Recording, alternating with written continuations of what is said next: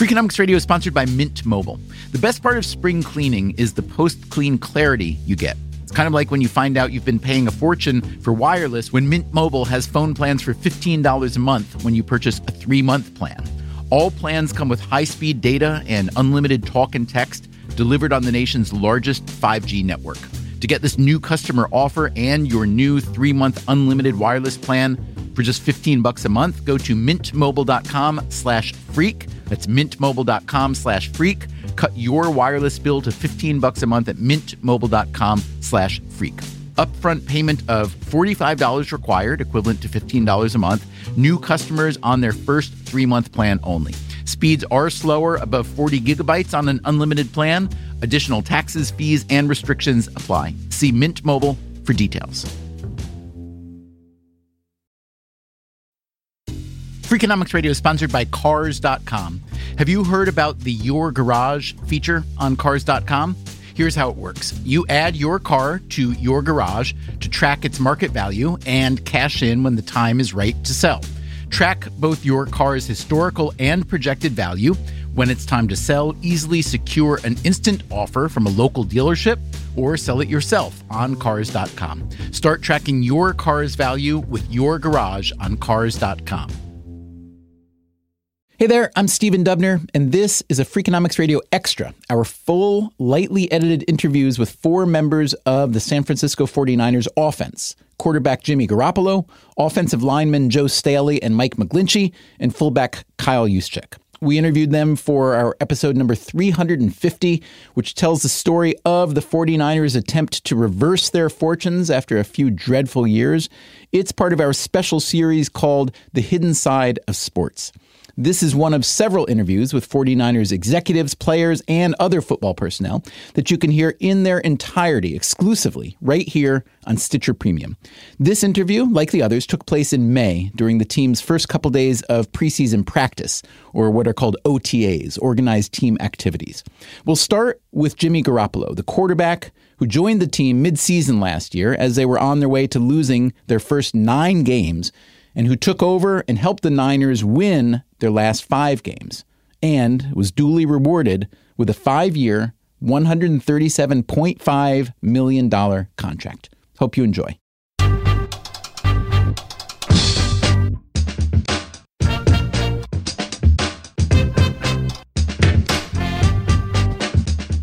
Nice to meet you. Hey, Stephen Dubner. Nice to meet you. Nice to meet you guys. Yeah, congrats on everything. Oh, thank you very much. Yeah, you're welcome. It's exciting. How's your day going? Yeah, our day's going great. Yeah, really fun. How's yours?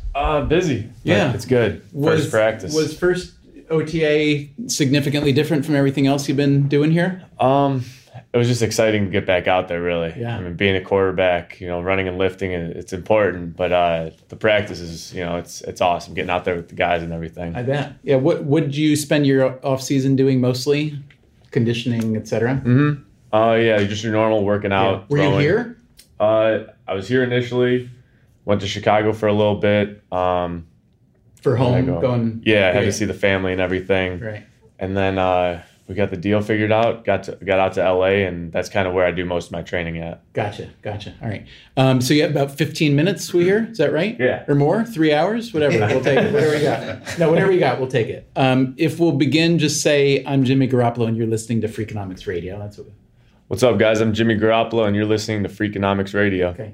So last year was a wildly unpredictable and dramatic and successful year for you. Can you just walk us through it quickly from your perspective, starting in New England, coming here mid-season, and how it ended? Yeah. It was very unique. I clearly have never been in that situation, but it was, exciting at the same time. Just I took a nap, woke up, just about 100 text messages, 100 missed calls, and next thing I knew, that next morning, 5 a.m. I think I was on a flight out west of San Francisco. So it just happened so quickly and suddenly. That's really the way it works. Yeah, and it was 4 days before my birthday, and it was a whole bunch of stuff going on. But you go through so many emotions initially because you don't know what's going on. I've never been in this situation before, and so.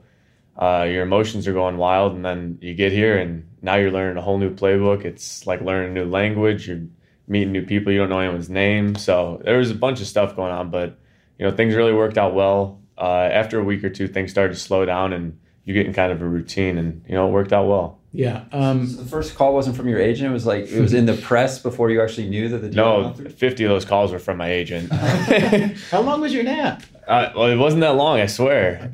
But next thing I knew, I was a 49er, and the rest is history. Do you nap every day?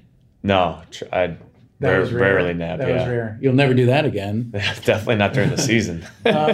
All right, so just talk about, did you have any inkling that you might be traded, first of all? I mean, I know teams have been talking about you, right?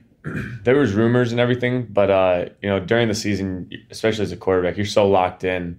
There's so many things that you have to worry about for the next Sunday that I really didn't have time to really think about that. My agents would keep me notified, but they know for the most part I'm all football during the season. Right. So, there was rumors and everything. I didn't really, know whether to believe it, because, some of the stuff is hearsay, and it turned out to be true. What do you think and know about San Francisco, the organization, the history coming in?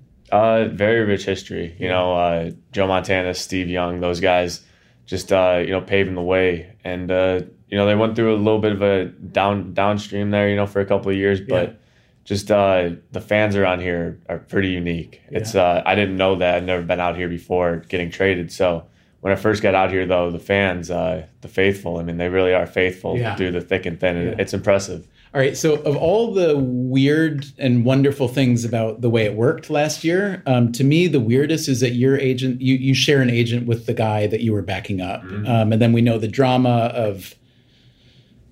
the drama of... What drama? Yeah. I don't know. You can tell me as much as you want. I only know what I've read, half of which is probably true. But I don't know what your relationship was like with Brady. I'm happy to hear you say anything you want to say. If you want to take a pass on it, take a pass. But let's start with that. Yeah. Nothing that the media made it out to seem. Mm-hmm. We always had a good relationship. Initially when I was younger, kind of like an older brother type of relationship. But as I got older and matured through the NFL, we became closer and we became good friends. We still text here and there. Jacoby was a good friend of mine too, so the three of us always, were texting each other. And it was, everyone said it was a terrible decision to have the same agent, but I think it worked out very well. Yeah. And our agents look out for both of us, both of our best interests. But it's, at the end of the day, it's the NFL, so it's a business. Yeah. We also read that that Kraft made it happen or wanted it to happen, and that Belichick was against it. Tell me what you can about that. I didn't know any. Did you hear from Belichick after? Yeah, he was the one who actually told me that. My agents told me initially, but then Coach Belichick right behind them told me, and we always had a good relationship. Very both of us are very straightforward people, really no BS or anything. Right. So I always appreciated that from Coach. He kept it real with everybody, whoever you were, practice squad or the starting quarterback, and you got to respect him for that. So everything I've read and heard about you coming in, we know the kind of details. We know that that Shanahan originally said, let's give him time to get up to speed. You may not even see him play this year. Then, of course, you do come in relatively soon. And then as far as I can tell, you've never actually lost an NFL game that you've started, right? You won two. I'm doing pretty good. 2 with the Pats, right? Great. But from everything that we've heard from everyone on the exec side and on the player side, you're some combination of like Y.A. Tittle and Superman and Jesus Christ. Like people just gather around you and love you. It's a combo right It's there. A pretty good combo. So tell us, I'm sure you can't be that good. What are some things that you work hard on, that you struggle with, that you're trying to get better at? As far as what, football or football life? Football, and also being part of, it's a huge thing. You came in, you won 5 games in a row that you started, and then you're given what was at the time the biggest contract ever in football, got surpassed, but it's still pretty big. So it's natural for both the team and the fans, and maybe even in the league, to look at you as a kind of savior. That's a lot. So I'm just curious how you process that, or if you mostly ignore it. For the most part, I just go out and do my thing.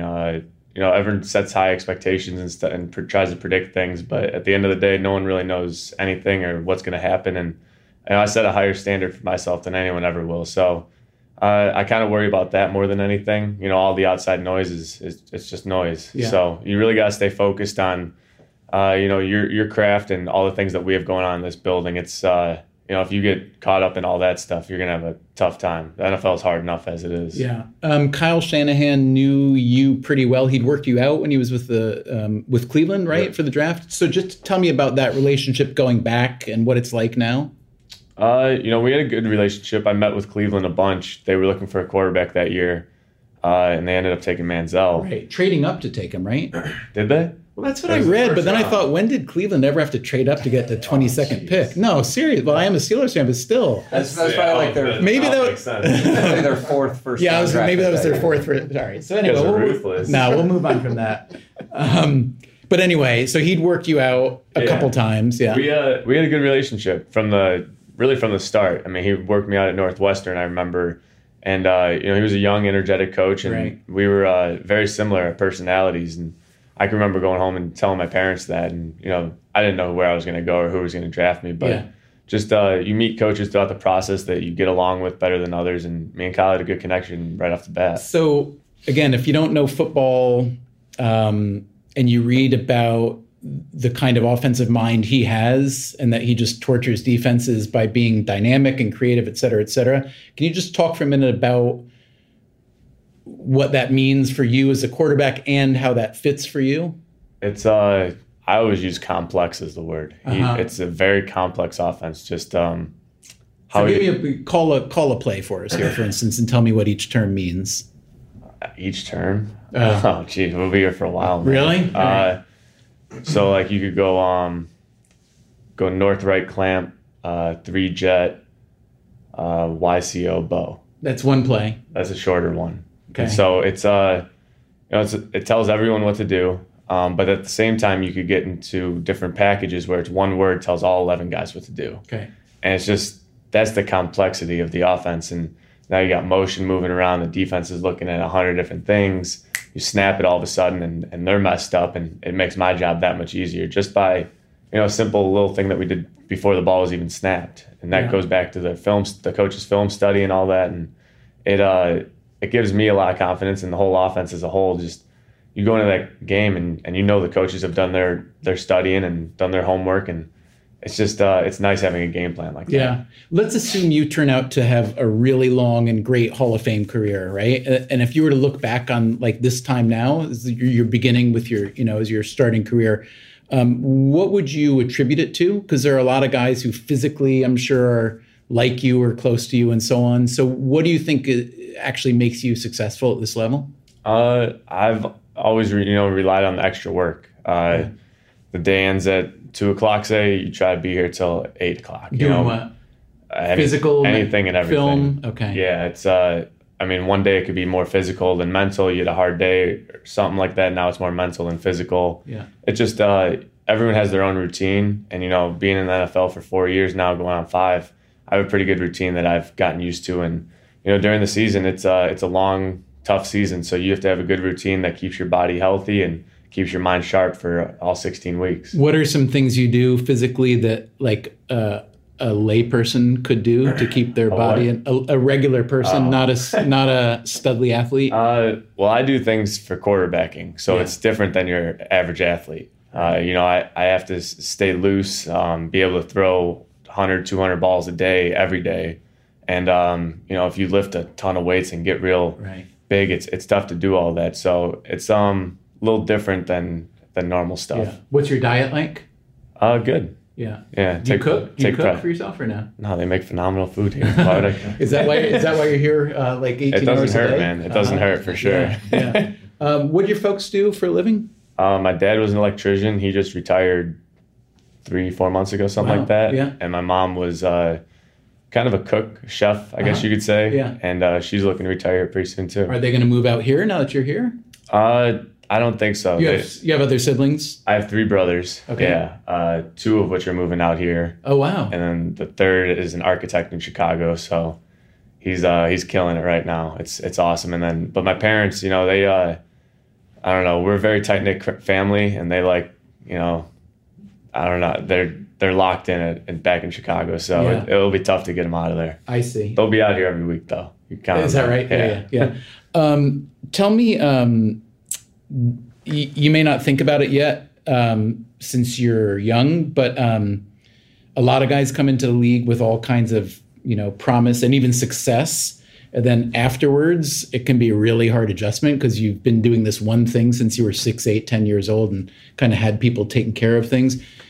Can you just talk about what you think about the afterlife of an athlete? Again, I realize it's not the right phase in your life to ask you this question, but I'm just curious, your thoughts. People you've seen do it really well and not well, maybe? Yeah, it seems like, I have no idea for myself. That's hopefully a long ways away, but it seems like coaching is a way that a lot of guys go. I have a bunch of guys that I went to school with at Eastern that, they get into coaching because they miss that atmosphere, that family feeling. And so, every one of them that I've talked to is they love it, and they say you get just as much joy out of that as you do playing. So I don't know. Hopefully that I got a long time until I even have to start thinking about that. Yeah. Do you have a prediction for this season, either in terms of number of wins or how deep you get into the playoffs? Do you have any idea in your mind, whether you want to tell me or not, of like what would constitute a successful season for you? Or how would you describe it? I mean, there's a million things that go into that. Like what would, like at the end of the season, if there, like name 3 or 4 things that would need to happen for you to consider this a successful season?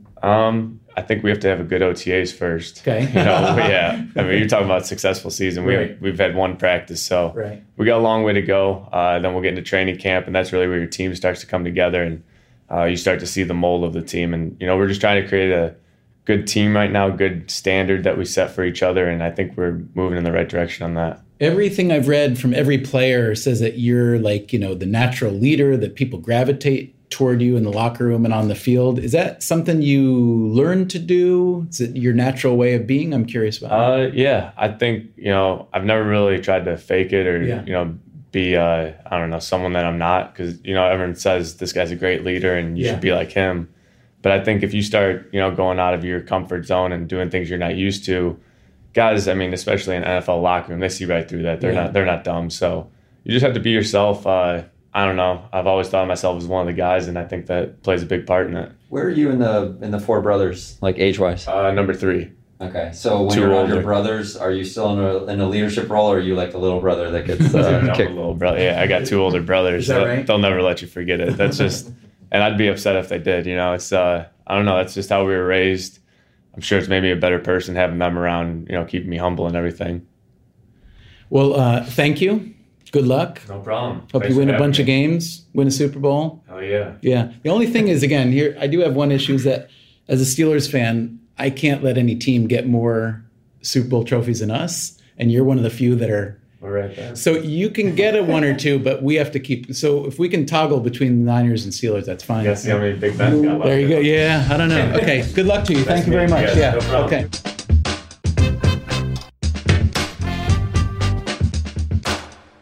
Next up, our interview with one of the larger and more colorful members of the San Francisco 49ers.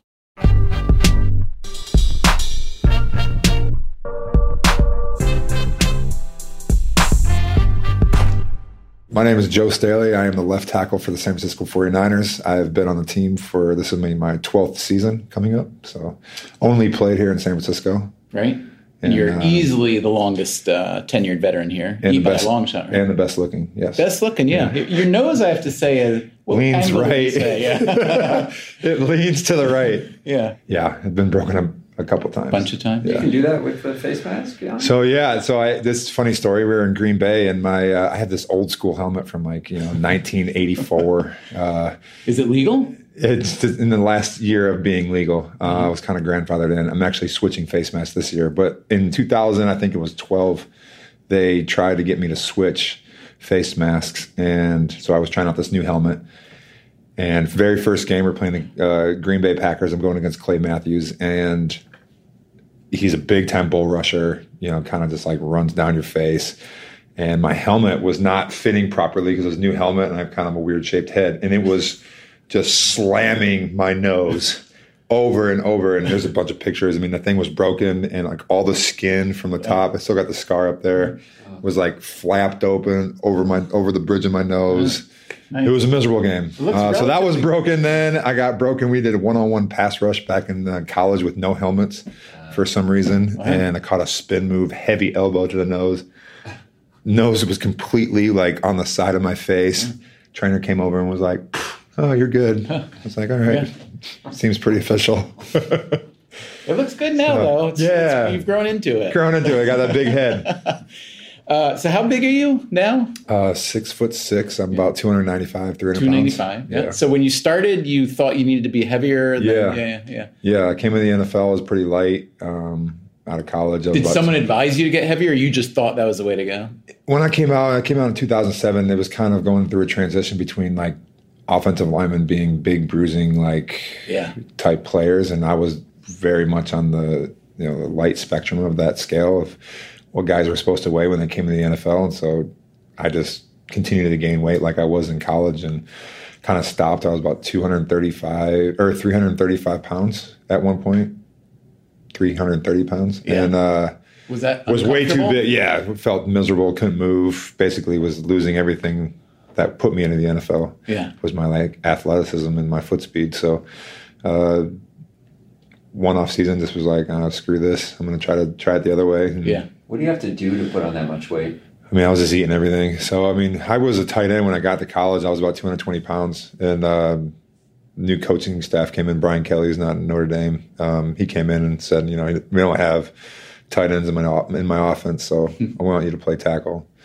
Just gain as much weight as you can. So I was just eating everything. He's like, I don't care what you eat. Wow. Just healthy or not, I was on a college meal plan basically, and also had a couple bucks to go get a burger or $5 pizza at Little Caesars. And so I was stuffing my face, and then also I was working out pretty heavily. I would do 2 workouts a day pretty consistently in the off season, and working out every day on top of practices. And also you're young in college, so you're... Yeah. You never played lineman before that, though? Nope. Yeah. Uh-huh. I got taught the position. And how'd you like it when you started? Hated it at first. No, it was just different, and I wasn't a blocking tight end either. I was brought there to catch passes. I was fast for my size. So it was a transition for me. I didn't really know anything. And so they kind of had a clean slate to work with. I didn't have any bad habits as far as blocking, and took coaching pretty well. And I mean, your career has obviously turned out great. Do you sometimes think, I wish I could have stayed a tight end, though? No, I would have never. Maybe I would have been in the NFL for 1 or 2 seasons. Really? But Why? No, I wasn't fast enough for a tight end. I was fast for a lineman, not fast enough for a tight end. So I didn't have that explosion that the guys here have. So for people who don't know football at all, left tackle, just describe kind of your primary missions, especially relating to protecting the quarterback, and also what you actually do with your body. So I play left tackle, which is considered the blind side of the quarterback, made famous by that movie. Hey, a book before a movie. Yeah, Come the book. On the book. All right. Yep. Sorry. Michael Lewis, right? Michael Lewis. Yep. So I protect the quarterback's blind side. So basically when he's dropped back into protection, he's a right-handed quarterback. He can't see, obviously, behind him. So that's why they call it the blind side. My primary job in the run game is to move the guy that's in front of me from point A to point B, wherever the scheme is, whatever the play calls for. We have a plethora of different blocks that we have to do, and then different combinations, single blocks, double blocks, whatever they are, and then in the pass game, basically keep the defender from rushing the passer and getting the sack on the quarterback. How I remember. We used to hear that on average, by position, offensive linemen were the smartest players on a team. Some people would say QB, some would say OL. You know anything about it? I mean, do you feel like is your group particularly, because the playbook, you need to not make mistakes, obviously. Yeah, it's a different thing. I think quarterback obviously has to know the most. Thinking just straight intelligence. Offensive linemen tend to be, smarter. I don't know if it's just because of everything. The way we have to break down a playbook, I have to understand not what I'm just doing as a left tackle, but I have to understand what the left guard, center, right guard, and right tackle are doing, and sometimes also the tight ends. And also the formations, and I have to know where the receivers are and all that stuff. So you have to have a heavy grasp of everything, and it kind of ties together as, especially up front, all 5 guys playing together, and I have to know the adjustments that we make So say a defense comes down and they bring in a safety down, that kind of changes our blocking scheme for a particular play. That all happens within 2 seconds. So I have to be able to process all that information, know exactly what the adjustments are, what I'm supposed to say, how that affects me, and then also the guy next to me, what my call is to my tight end if I have one not next to me.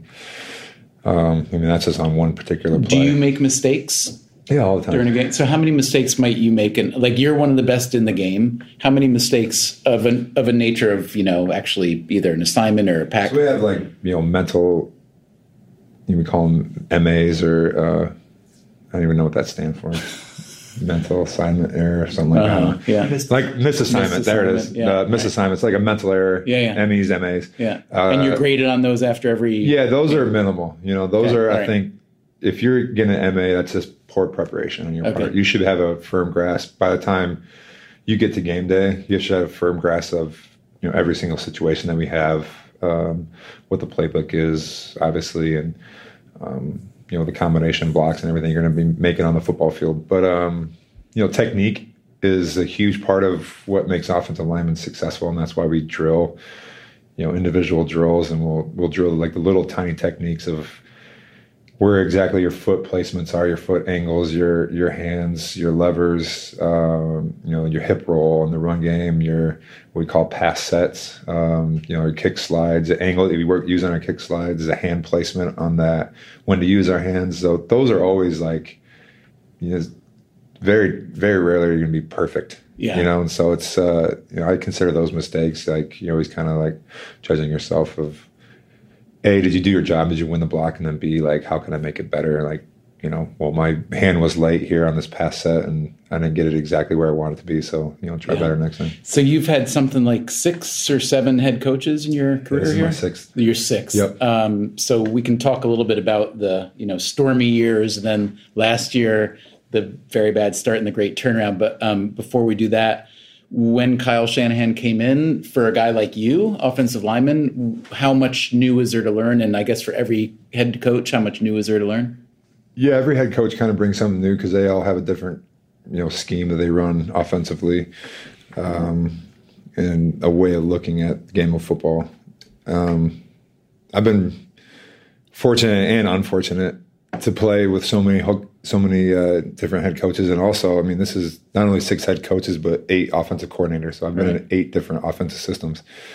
So I've kind of seen everything. And so when Kyle came in, I knew he was, basically his staple was zone, outside zone, inside zone, and play action. So I was pretty, well-versed in how to attack a defense with that. But what I kind of wasn't ready for was how detail-oriented his specific scheme is, and how everything is pieced together in the way that he kind of sees X's and O's, and the way he sees the football field is pretty different than typical offensive coordinator. So I was really excited just because of his reputation that he's had in the NFL, but I got a firsthand experience of that pretty quick. So I can't remember, was it last year, the beginning of last year, when you were hurt and thinking about retiring and basically everything was kind of garbage? Was that last year, during the losing streak? So can you just walk us through last season from your perspective? It was an amazing turnaround, obviously, but also you being hurt. I'm just curious to hear. So I just had a hip impingement, basically, nothing that was injured, just something that I was kind of dealing with that was causing my right knee to feel like crap. Basically, there was not really an injury. There was nothing torn structurally. It was really, really good. But it was just one of those deals that every time I would load that leg up, which I do every single play, there was some kind of, felt like just basically bone on bone rubbing. And it just got to be really, really painful.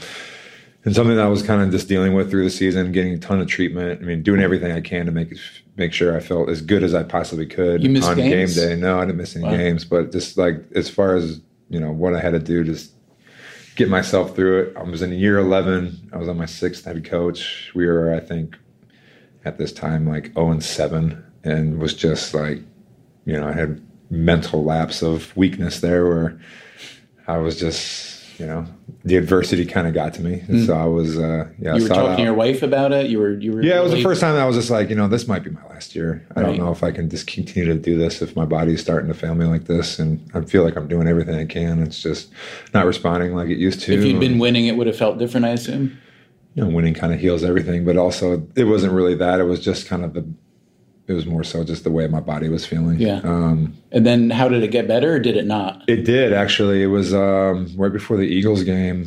It just kind of released. I don't know exactly what it was, but I was doing tea or something. I was doing like a bunch of different like stretches, and I think everything was just kind of bound up.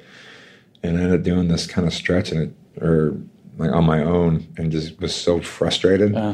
And I don't recommend this for anybody listening, but like I just really like wrenched down on this stretch and was just like it was in a moment of frustration, and I was really pissed. And I just kind of put all my body weight into the stretch, and I just felt like my whole entire hip just went like, and I could feel it move. And then like, it was sore for 2 days, like really, really sore. And then the knee pain was kind of gone after that. So I think it kind of released. I don't know what it was, but it was. Did you tell your trainer what you did? I told everybody. Everybody was pumped up about it. Yeah. And do you think the trainer is going to recommend that for future athletes who have a hip impingement? I don't know. They probably just think I'm making up stuff just when I'm old. Yeah, just move your body in weird ways, contort yourself. When you were at your bottom and like, hurting and thinking about quitting and so on, I know your wife is a former athlete as well, high-level soccer player who never made the women's national team because of injury herself, right? Yeah, is that right? So I'm curious what those conversations were like. Obviously, you'd had a long career, but I'm curious what those conversations were like. Well, we didn't really talk seriously about it, but I had seen her kind of go through just when she was done with playing soccer, the league full that she was playing in, and just, something that she was playing consistently and at a high level since she was like 6-7 years old, and then all of a sudden to be gone, just kind of seeing that transition. So, when that day does come for me, we had, it was the first time I had actually brought up possibly not playing football anymore. And probably got a little bit scared of just that, like even talking about that. Do you have thoughts about what you'll do afterwards? Or? No idea. TV? I don't even want to. I don't want to jinx it if you don't want to go in that direction. I'm more of a radio guy, maybe. Is that right? I don't know. I have no idea. Really, you got the nose for radio. I definitely do.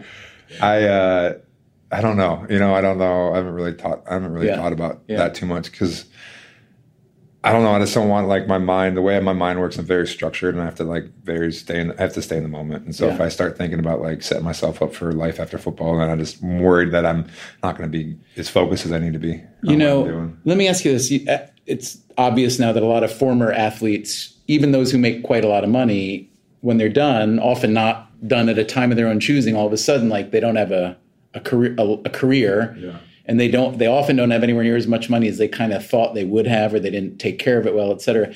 But one of the conflicts, I think, is what you just said, which is when you're an athlete, you want to devote all your mental energy to being good now. Yeah. So do you have any advice for athletes or for people who are trying to help athletes in the afterlife? How do you balance that? Do your job now, do it well, but also try to think about preparing for the future. I'm probably not the best person for that because, like I said, I'm not really setting myself up for life after football. But you're making enough money, unless you're a total fool with it, which you seem like you're not. You're going to be fine. Yeah. There are a lot of people who earn. I know. Right. That's the conundrum. There is where do you, like you said, you want to set yourself up for success after football and use this avenue to kind of propel yourself into something that is beneficial for you when this is all done, because it's a short part of our life right here. I've been fortunate enough to play for going on 12 years, and even then, if I retired I'm still 33. I still have hopefully a large chunk of my life left. Have you ever been a player rep on your team, or are you now? No, I'm not. Yeah, but like if the PA came to you and said, "Listen, Joe, you've had this amazing long career. How would you suggest that the median player, the guy who's going to be in for 3 or 4 years and who earns maybe $4 to $8 million, which sounds in the beginning like a lifetime, but it's not? How would do you have any advice? The PA does a great job of setting us up with programs and stuff in the off season of trying to take advantage. That's all to the players as well, though. And that's more of the thing that what you said is, for me personally, like I have 2 young kids. The off season is my time to really hang out and be a dad, and I love spending time with them and love being with them, and all this stuff is kind of set up for, week, 2 week programs. And I just don't want to sacrifice that week and potentially just hang out with my kids, just go and, go to broadcasting boot camp or whatever it is. And, I feel like this is kind of like on the job training too for that stuff. So, I try to take this stuff seriously as what I'm doing is this could be a potential avenue for me down the road and something in broadcasting or something like that. But as far as taking advantage of the programs, I'm probably not the best person to talk about that. All right, so go back to last year, losing 9 in a row. Had you ever been on a team in your whole athletic career where you lost 9 games in a row at anything? Well, the year before that, we went 2-14. Yeah, true. So we had a rough roll there for a couple of years. And I think that was what it was coupled with too. With my body feeling bad, we're coming off a 2-14 year, new head coach again, kind of going the 0-7 route as we were going at that point in the season last year, and was just kind of, I just don't want to be a part of a rebuild again. And this is maybe this is farther along than I thought, but it's not, and I think that we have a really good thing going here. So we keep hearing from players and execs that even at 0-9, the locker room was good. The building was, positive. It was. It sounds like everybody but you. It sounds like, but yours was more about personally. This was me personally. Right. The locker room, and I was pretty vocal about this with the media here, was something I'd never seen before in my career. In 11 years, I haven't seen a locker room that was going through the adversity that we had gone through last season and still stayed so solid and together. There was not I was on teams where we were 12-4, 13-3, and we had more division in the locker room than we had last year at 0-9. We had a game when we won against New York Giants, and I was celebrating it. I even had a quote in the paper here. It was this felt as good as when we won the NFC Championship game, because I was just so deserving for all the guys in the locker room to have that success, to stay with it. And I think that was kind of one of the huge reasons why we finished the way we did. How do you account for that positivity? Obviously the coach, everybody, I'm guessing guys like you also played a big role, but still it's hard to be 0-9. And it did. Yeah, it's very trying. And I think it definitely starts with leadership up front. It starts with John. It starts with Kyle, the kind of culture that they set, the way they come to work after a loss. They kind of set the table for everybody else. And then, it's up to the veteran players as well to kind of go out there on the practice field and keep working every single day and kind of setting the example of how you work through it and, not pointing the fingers. And we had a really good room as far as that goes. And then we had a really cool rookie class last year too that just didn't, take an easy way out. They just kept on working really, really hard. So it was fun to see. It all kind of came together. Do you think that had anything to do with the kind of people that John was looking for in his rookie draft? Yeah, I think it definitely did. I think it was, you saw that right away when those guys came in. They were guys that were not so much about being an NFL football player, but they enjoyed the work of being an NFL football player, and football meant something to them. And, that's one of the hard things to figure out about guys coming out of college now, is because they're so programmed to say what they think they're supposed to be saying to the executives and the head coach, that you really don't know, what you're getting. And I think they did a tremendous job of figuring out, who the right guys to bring in. And, we across the whole entire draft class last season, we had guys that really performed. McGlinchey is the McGlinchey is the Niners' number 1 pick this year. He's a giant too. He is a giant. Yeah, he's a giant man. All right, so we've been reading that you have been very helpful, taking him under your slightly less giant wing. Yeah. And this is an amazing thing to people outside of football, where you've got guys on a team who are working with their ultimate replacements, and yet trying to help them. Now, I'm guessing you in your 12th year, it's a little easier. If you were in your 4th year, he might be a little bit more of a threat. I'm curious if you could talk about that whole dynamic for a second. Yeah, and it's a little bit different, too, because we have 2 different positions. He plays the right side, I'm playing left side. But ultimately he's designed to move over, right? Yeah, he didn't get drafted 9th overall to go play right tackle the whole career. Yeah. But, I'm trying to – we're all trying to win games here. So, it doesn't matter. If I'm feeling insecure about my job that I can't help a guy that's coming in, that's on me. And I'm not doing something. When you came in as a rookie, did you have guys who theoretically could have felt threatened by you, but who helped you out a lot? Yeah, we had a good room. It wasn't. We didn't have like an established guy. I mean, I came in and was competing right away. Yeah. I kind of got drafted to take someone's job. Yeah. So that was a little bit different of dynamic, but it was never like, there was no like weird tension in the room about that. I just feel like, I don't know, I'm trying to teach him everything I know. I feel like it's my duty as an offensive lineman that's been in this league for a long time to try to, accelerate his progression as a football player. And I'm just trying to teach him everything I can. And it's up to him if he wants to listen, if he doesn't want to listen.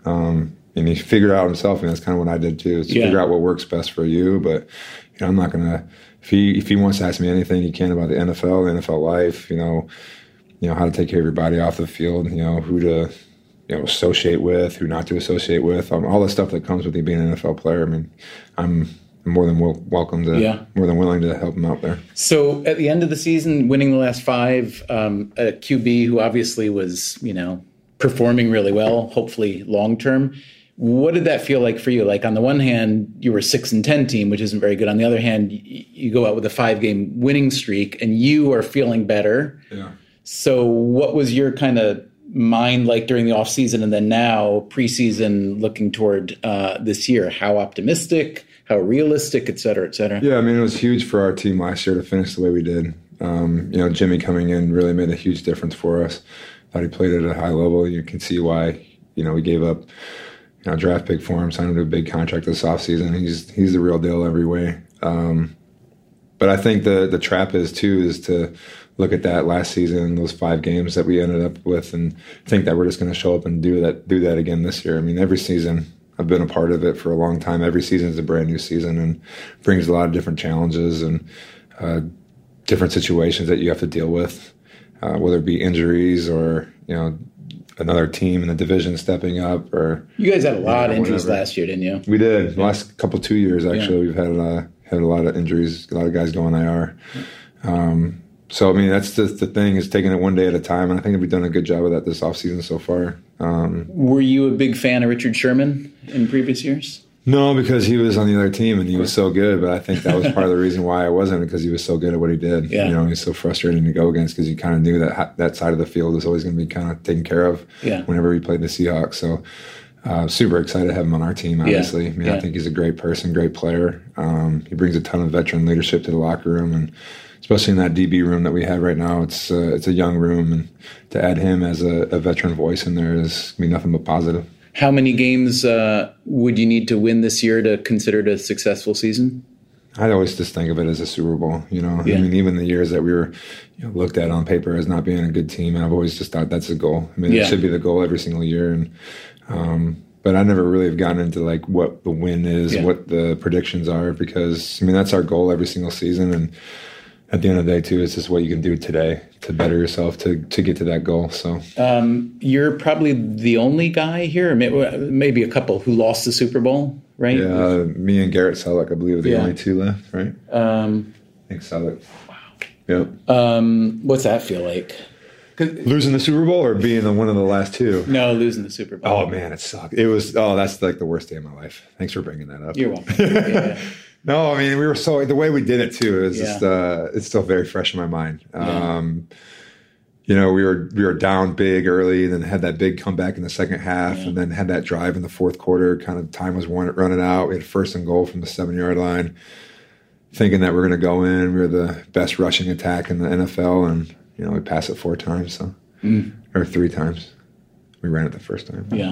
And then lost. So I mean, it just sucked, because we were so close. I mean, you just taste it. That victory was so close, but it wasn't meant to be. So I think here I am, and I play till I'm 20. 20 more years to try to win a Super Bowl. So I have to say, I admire you as a football player. You seem like a fine human, but what I really, really, really like is I find your musical performances. Oh gosh, I think your Hakuna Matata is the finest I've ever heard. Thank you. It's absolutely extraordinary. So I would be so honored. Just you want a Hakuna I'll take some Hakuna. Right I'll take whatever you. I mean, I know you've been working hard. You just came in from a 2-hour practice. Do you like Moana? I don't know Moana. All right. Well, I don't. I know Moana. What's your What's your repertoire? What do you got? Oh, I got a 4-year-old daughter who's obsessed with Disney songs, Right. and so that's my repertoire right Yeah. now. And Moana is her go-to. I'm sure I'll love Moana. It's really up to you. Okay. I see what's happening, yeah. You're face to face with greatness, and it's strange. You don't even know how you feel. It's adorable. Well, it's nice to see that humans never change. Open your eyes, let's begin. Yes, it's really me, it's Maui, breathing in. I know it's a lot, the hair, the bod. When you're staring at a demigod. What can I say except you're welcome for the time that's All right, I'm going to do it in Hakuna Matata. By the way, you know who sings that, Stephen, in the movie? I don't. The Rock. The Rock. Oh, really? Yeah. Really? Oh, yeah. All right. He better watch out. Hakuna Matata. What a wonderful phrase. Hakuna Matata. Ain't no passing craze. It means no worries for the rest of your days. It's our problem-free philosophy. Hakuna Matata. There you go. Extraordinary. Ladies and gentlemen, Joe Staley, left tackle for the 49ers and future musical theater. I've got gadgets and gizmos aplenty. I've got who's its and what's its galore. You want thingamabobs? I got, is it 20 or plenty? Wait, I got 20. You don't have kids. What are you doing? But who cares? No big deal. I want more. Can't believe there's a question about what you're doing after football. It seems obvious. Children's theater, right? Voiceovers. Yeah. Pleasure, and I thank you very much. Yeah, thank you very And much. I wish you a very successful season. Appreciate it. Okay, Thank you be very well. much. Yeah, thanks so much for coming in. I listen to you guys all the time, too. Oh, thanks. Appreciate it.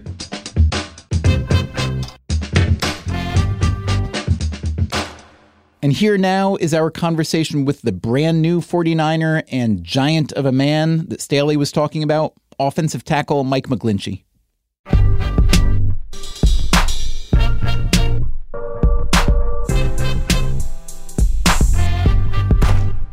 You are going to be starting here playing right tackle, I understand, yes? Yes, sir. Migrating eventually to left tackle, probably. And If that's their plan, That's what they I'll say. do whatever they say Yeah. they need me to do. So here's the thing: we always hear obviously you're first round draft pick, so nobody's trying to bury you, but we do hear the stories about how veterans who are trying to theoretically make welcome young guys at their positions sometimes aren't as welcoming as they might be. I know that you've been getting good advice and welcome from Joe Staley. I'm just curious, what your expectations were and so on that front. Yeah, I really didn't know what to expect because I've heard a lot of different things. I came from an O-line room that was completely the opposite of that. We, at Notre Dame, we always helped out everyone that came into the room, no matter what age you were. You were always, welcome to the part of the family. And fortunately here in San Francisco, I've had the same experience thus far. I mean, it's an awesome group that we have, and there hasn't been anybody that's making you feel like crap or anybody that's making you pay your dues too hard other than, a couple jokes here and there. But no, it's been an awesome experience with all the vets, all the guys that we have in our room, and everybody's just trying to do the same job, and that's the Is there any rookie hazing anymore? Nothing that I've experienced yet. I mean, we're only in day 2 of practice, so wait till I'm assuming I'm waiting till training camp. I still have my guard up a little bit, so yeah, even in 2 weeks, I still have a little bit of a guard up to see what's coming. You're how tall? About 6'8". And you're weighing what? Like 310, something like that. Yeah. And what's your optimal weight? Is that about? Yeah, right there. Yeah. Mm-hmm. What's your shirt? Is it West? Yeah, it's at West Point. West Point. A family friend of ours plays basketball up there. And I see. They had I think they bought a 2XL. So I was the one guy that they knew for it. Yeah. You come from a big family, 4 brothers, 1 sister, something like that? Yeah, 4 brothers, 1 sister. I'm the oldest of 6. Okay. Are they athletic? Yeah. Nothing. I don't know. We'll see. They're all younger than me, so I don't know if anybody's gonna make it to the NFL. But yeah, they definitely play their sports. Yeah. So how many games have you missed due to injury in the last ever years? Never. I've never missed a game. Yeah. There's always ever since, unless there was like a family obligation when I was in first or second grade, but I can't remember that. Yeah. So. But since you play football, presumably you've been a little bit injured. What are some of the things you've played through? Sprained left ankle, stomach flu, broken hand, a couple nicks every other where. So nothing major. Was the broken hand something that most sane people would have not played with, or? It depends on how much you love football, I guess. Yeah. Yeah. Can you explain, especially for people who don't care or know anything about football at all, what's your job? My job is to open up running lanes and keep people off of Jimmy Garoppolo. So that's all I can. I just kind of get in the way. Is really what my job is. Yeah. So the paradox, or I guess maybe it's not a paradox. It's the hard thing to come across is someone with your size, who's also fast and coordinated and a good athlete. So there aren't that many of you to start with, but then there are a lot of people your size and speed who don't make it. So what is it you think that is the difference between people who are physically capable and who are gifted with the size, but who don't have the capability to play at your level in college and now in the NFL? Well, I think it's all mental. I think it's about how much you want it, how much you love it, and how much you're willing to sacrifice for it. I was never the best athlete on my team. I'm still not the best athlete on my team here, but I've always wanted it more. I've always worked harder than everybody else, and just attention to detail and the things that you need to know how to self-correct. You need to know how to learn, and I was always pretty good at learning. So the faster you can do that, and combined with really, really, truly wanting something that bad, that's what separates everybody else. Can you give me an example of that? I like football. I've liked football my whole life, but I really don't know. When you talk about learning how to learn in your position, so give me an example of a particular thing that you've gotten better at maybe over the years and how you figured out how to get better at it. I think it's just fundamentally in how to move. Playing offensive line is one of the more unnatural human movements on earth in sport. I think you're required to move other large men out of the way, and when you're trying to stop them in pass protection, you're completely moving backwards. So it's a really, really different thing to have to learn how to do, and until your body can feel it, until you can watch it on film and self-diagnose right when things happen, that's where the separation comes in. So when you watch yourself on film, what do you look for? What do you learn from? Do you look at for a case where if you've been beat, what you were doing? Were you bent wrong? Well, when you get beat and you're at this level, you know why pretty much immediately. You're just looking at it to look at it and visualize it of how not to do it again. When you say why, does that mean because it's you or because it's the other guy was? I'm pretty convinced that offensive, unless you're getting an absolute freakazoid, all defensive players are playing off of what you do. So if I can control what I can do better than the other guy, then I'm going to be in a better position. Right. Yeah. What about just confidence? Does it ebb and flow for you? I think it is when you're young, when you're first starting out at a major level of football, like it did at Notre Dame for me. My first couple of years, I certainly didn't believe that I was going to be what I became to be, and I'm still not, I don't think, what I want to be. So it's always it's a learning process of continuing to move on and continue to get better. And definitely confidence waves a little bit when you're young, and mistakes constantly are happening, but when you get to this level, if you're not confident, you're probably not going to be able to, do your job. But that said, there are a lot of guys who get drafted first round who don't work out. There are a lot of guys who are undrafted. Well, maybe not a lot of guys who are undrafted, but they're undrafted guys who do become great players, become Hall of Fame players.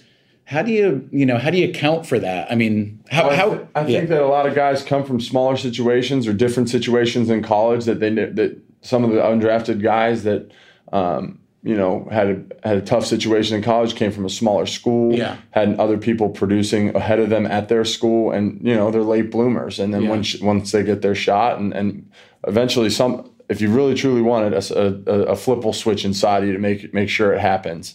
And I think sometimes first round things, there's a lot of, especially in today's day and age, there's a lot of media attention. And if you play at a big time program, or if you have a lot of media attention behind you, you're kind of pressured into making picks that necessarily aren't the best ones. And it's a mixture of misinformation of first round guys of who they are as a person and what they can do as a player. And I think some of it's probably a little bit of complacency as well. Being a first round pick, there's obviously a huge, pride or badge of honor associated with that.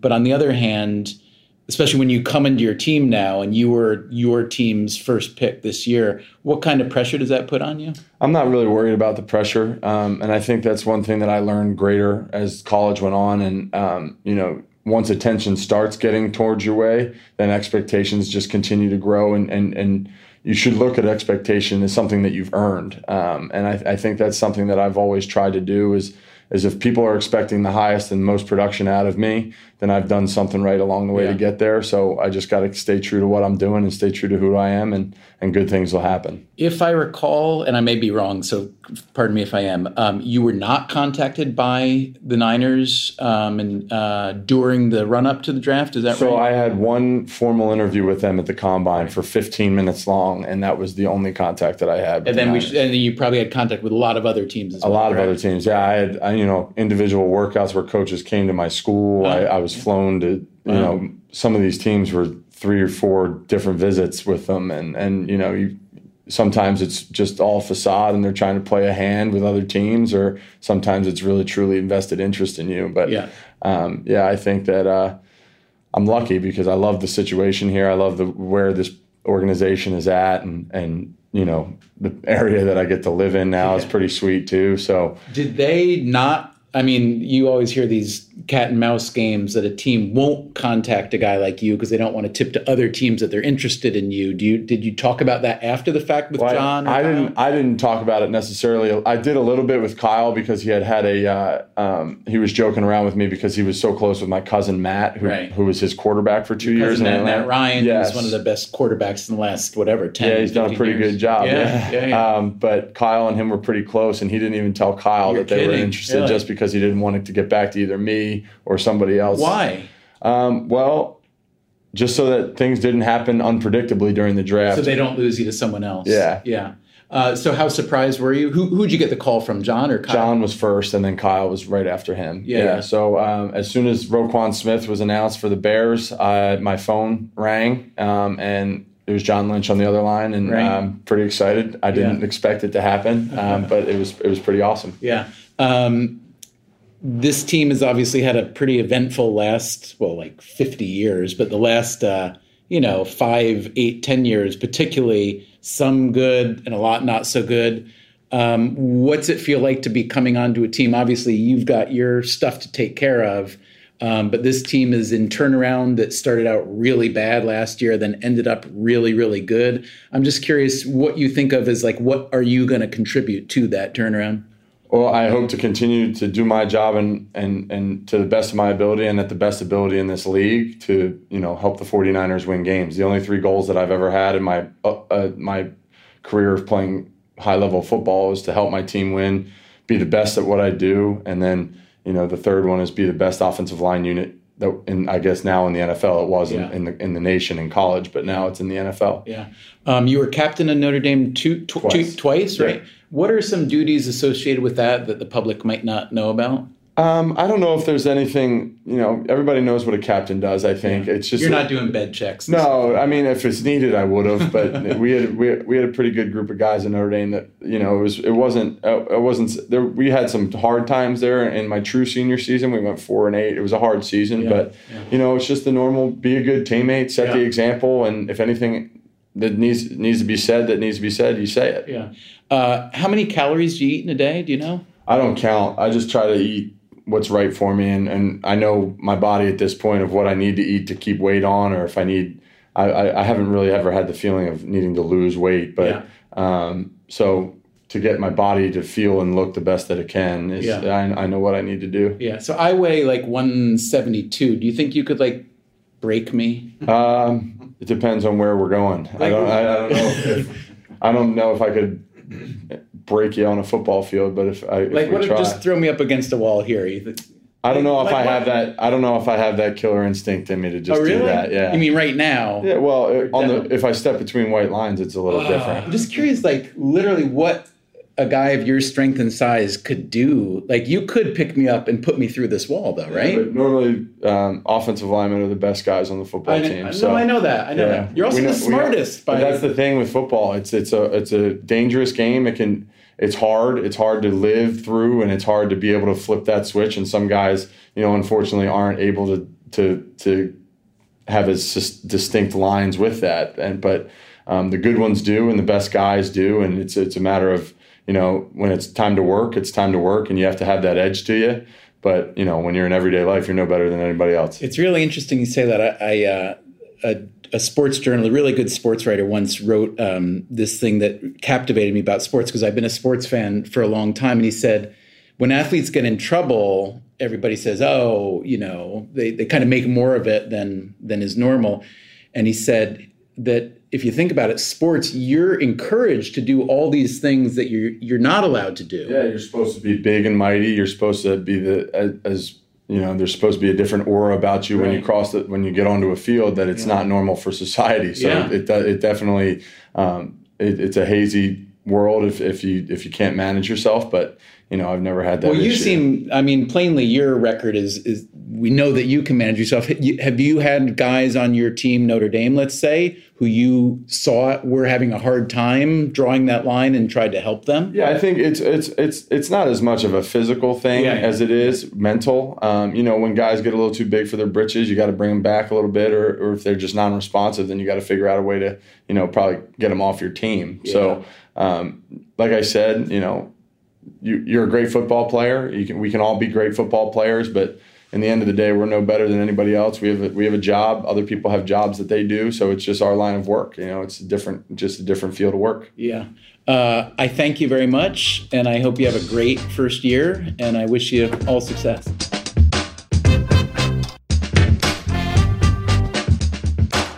Next up is Kyle Juszczyk, a fullback about to start his second season with the 49ers.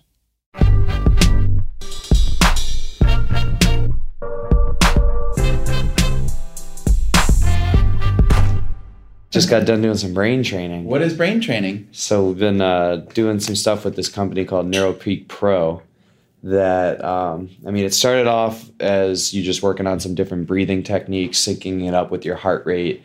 But now we've kind of moved on to a more advanced part of it where you're working on putting your brain in a parasympathetic state. I don't want to get too... What's that? I mean, I kind of know what the word means, but I don't know how... Basically, get you out of that fight or flight sense where, a lot of us, we could just be sitting in a room like this, and for whatever reason, your brain is in that fight or flight state, and it can't calm down, and it can't get into this recovery mode. So we do this thing where we watch. Basically, you're hooked up.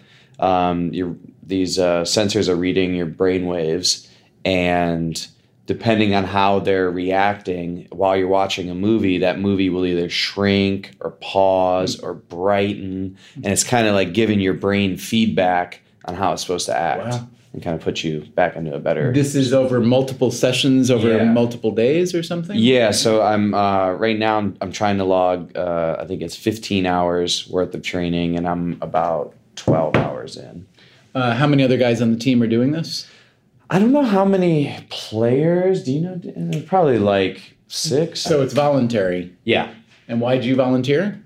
Well, I had a concussion last year, and so this off season, I kind of made I decided that I wanted to put a lot of energy towards my brain this off season. Yeah. So this was something that I came across and jumped on it. Interesting. So you're 12 hours into your, and what happens when you become proficient at 15 hours? Can you hypnotize? Well, I'll get a reassessment at 15 hours. Yeah. And we'll kind of see, where my brain is at. But I've already seen the benefits of it where anxiety levels have gone down big time, sleeping well, and I already feel like I'm processing information faster. So now, it's how do you persuade yourself that that's not all placebo? I know, yeah, that's definitely something you have to watch out for. But even if it is, that's what I always say about the placebo effect. Even if none of those supplements in my locker work, technically work, if in my head they are, then they are. Has it translated all into playing football? Well, I mean, today was only our second day of practice. Yeah. I mean, I want to think that I was processing things visually quicker today. So, I mean, hopefully. Interesting. Yeah. Let's back up just since we didn't get it. Would you just say your name and what you do? Yeah. Kyle Juszczyk, fullback for the San Francisco 49ers. Okay. You happen to go to Harvard. Yep.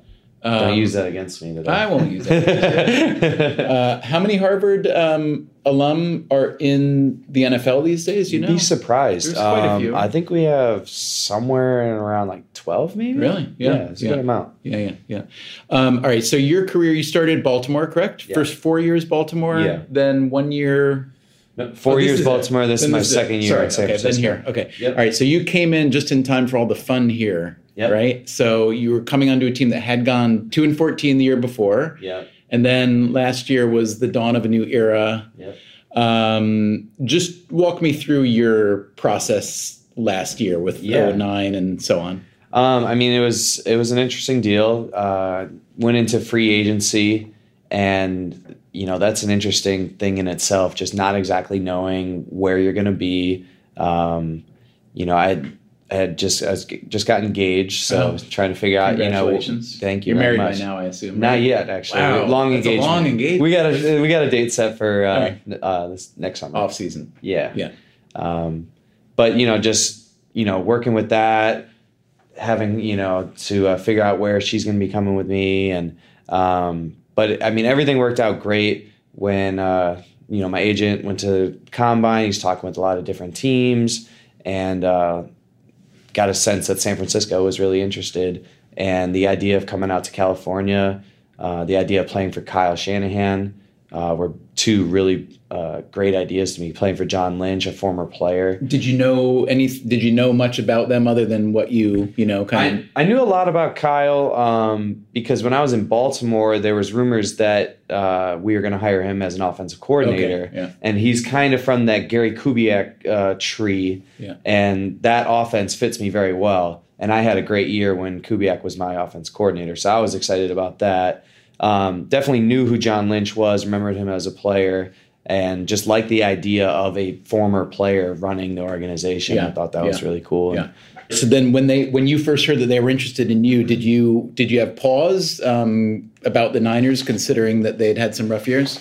Yeah, I mean, that was something I definitely had to consider, was coming to a team, that didn't really have a ton of success, but I try to kind of spin it in my head to think about it as like, how cool would it be to be part of that first class almost that turns it around. Right. It's almost like going to that college and being part of the first recruiting class for that head coach that turns the whole thing around. And that's how I kind of looked at it here. We were kind of Kyle's first free agent class that, hopefully you can get this thing turned around. Yeah. And then obviously it didn't turn around, at least in the beginning. Right. So what, I mean, I look at it now collectively as 0-9, but obviously it's 1 week at a time. And I'm guessing it gets a little bit more frustrating every week. What was going on for you then? Definitely super frustrating. Not how we expected things to start, but you'd be surprised just how positive things stayed around here. It was pretty incredible.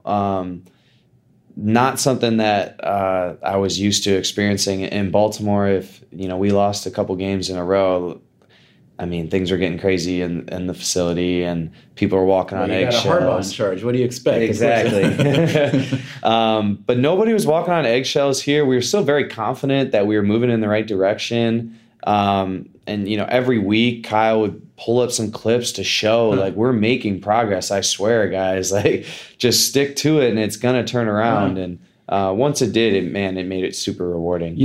We've heard exactly the same thing from everyone, from Jed to players, et cetera, which is that you'd never know from the locker room that it was an 0-9 team.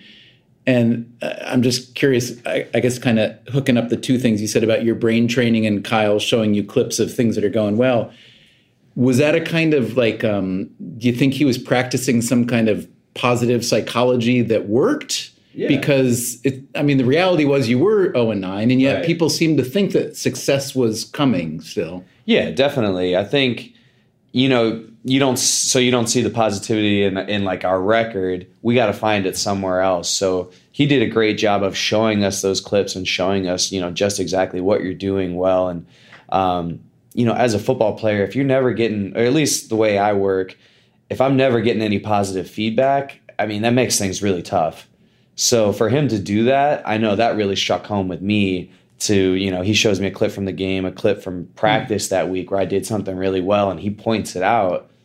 I'm like, okay, I'm doing something right, and it motivates you. I have to say, that just sounds like exactly the opposite of what lay people think about football coaches. Yeah. We think like you could have a pretty good game, and then they call you and show you this is the block you missed, and so on. That definitely exists. And I've definitely been a part of that too. But I almost feel like it's more of a kind of a new age thinking of this more positive feedback. And I know it definitely resonates with me. I've never gotten much from a coach that's just screaming at me and telling me how terrible I am. I don't know. That just doesn't work for me. I like a guy that points out when I do something incorrectly, but he also rewards me when I'm doing something the right way. Yeah, that's interesting. So are there any other examples you can get? Because that's the best example we've heard of how the positivity kind of happened, which is him showing you the cuts of you doing good stuff. Can you think of any other examples?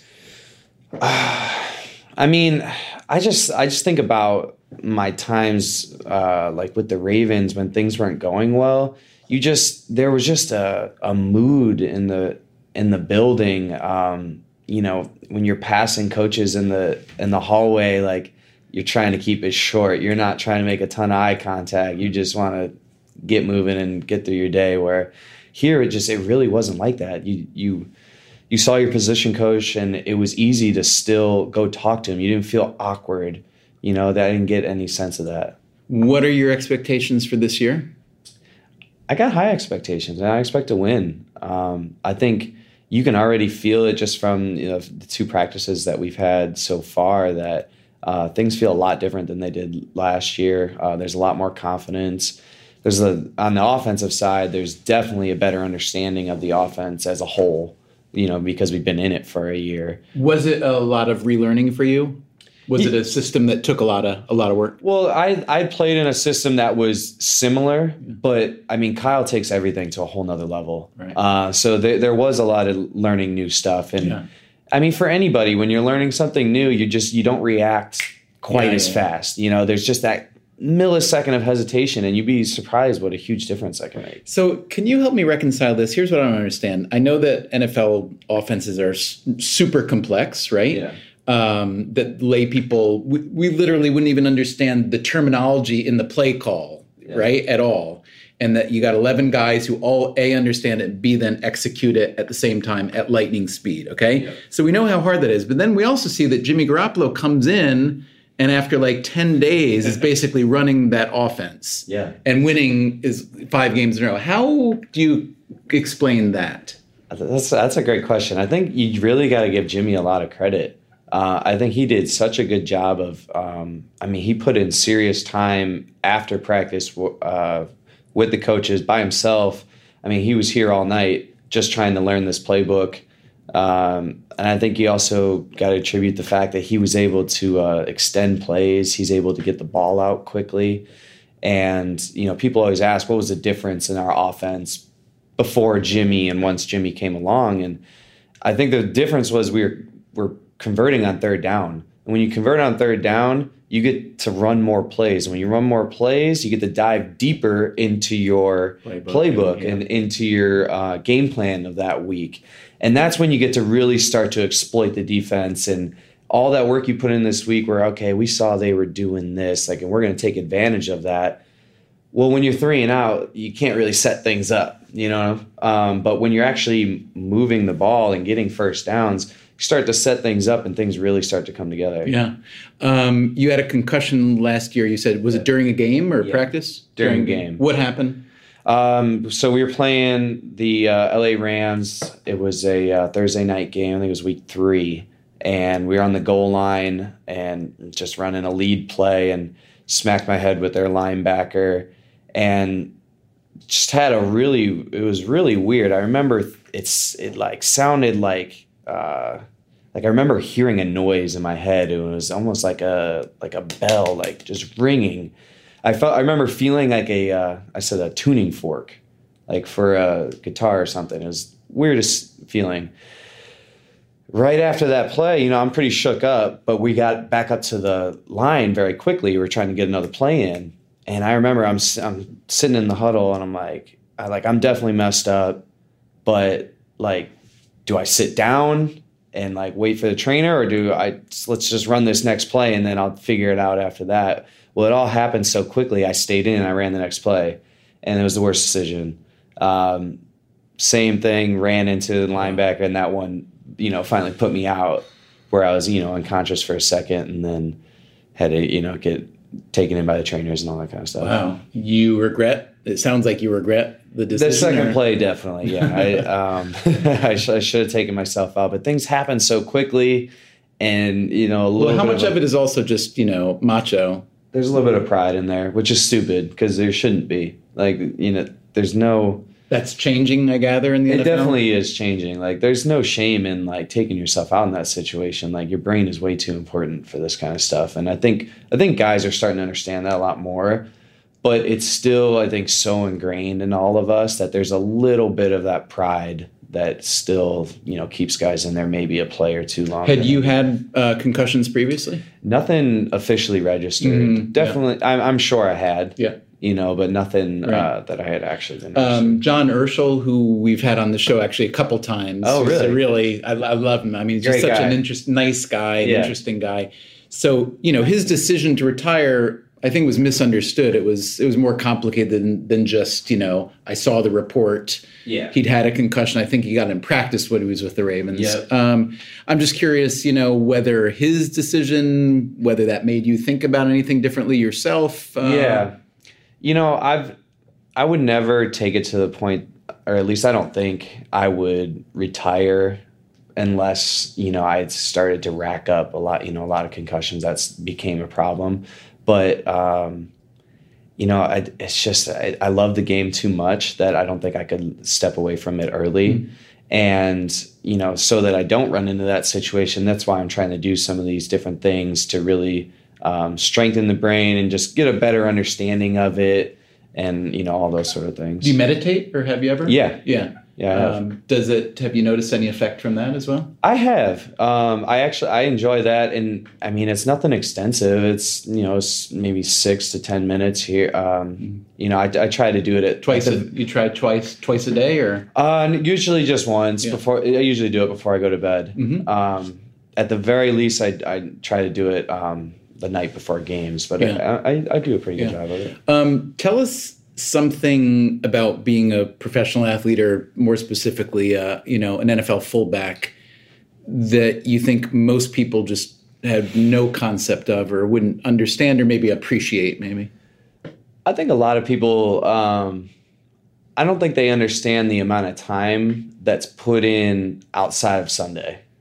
I think a lot of people, they know we practice, they know we work out, but I don't think they realize that, like, during our phase 2 of our off-season program, we're only blocked for 4 hours. I'm here for 8-9 hours. Right. We're only required to be here for that 4, but I don't think people realize just how much time is really spent in this facility. Have you been on teams where most guys would only be there for the minimum?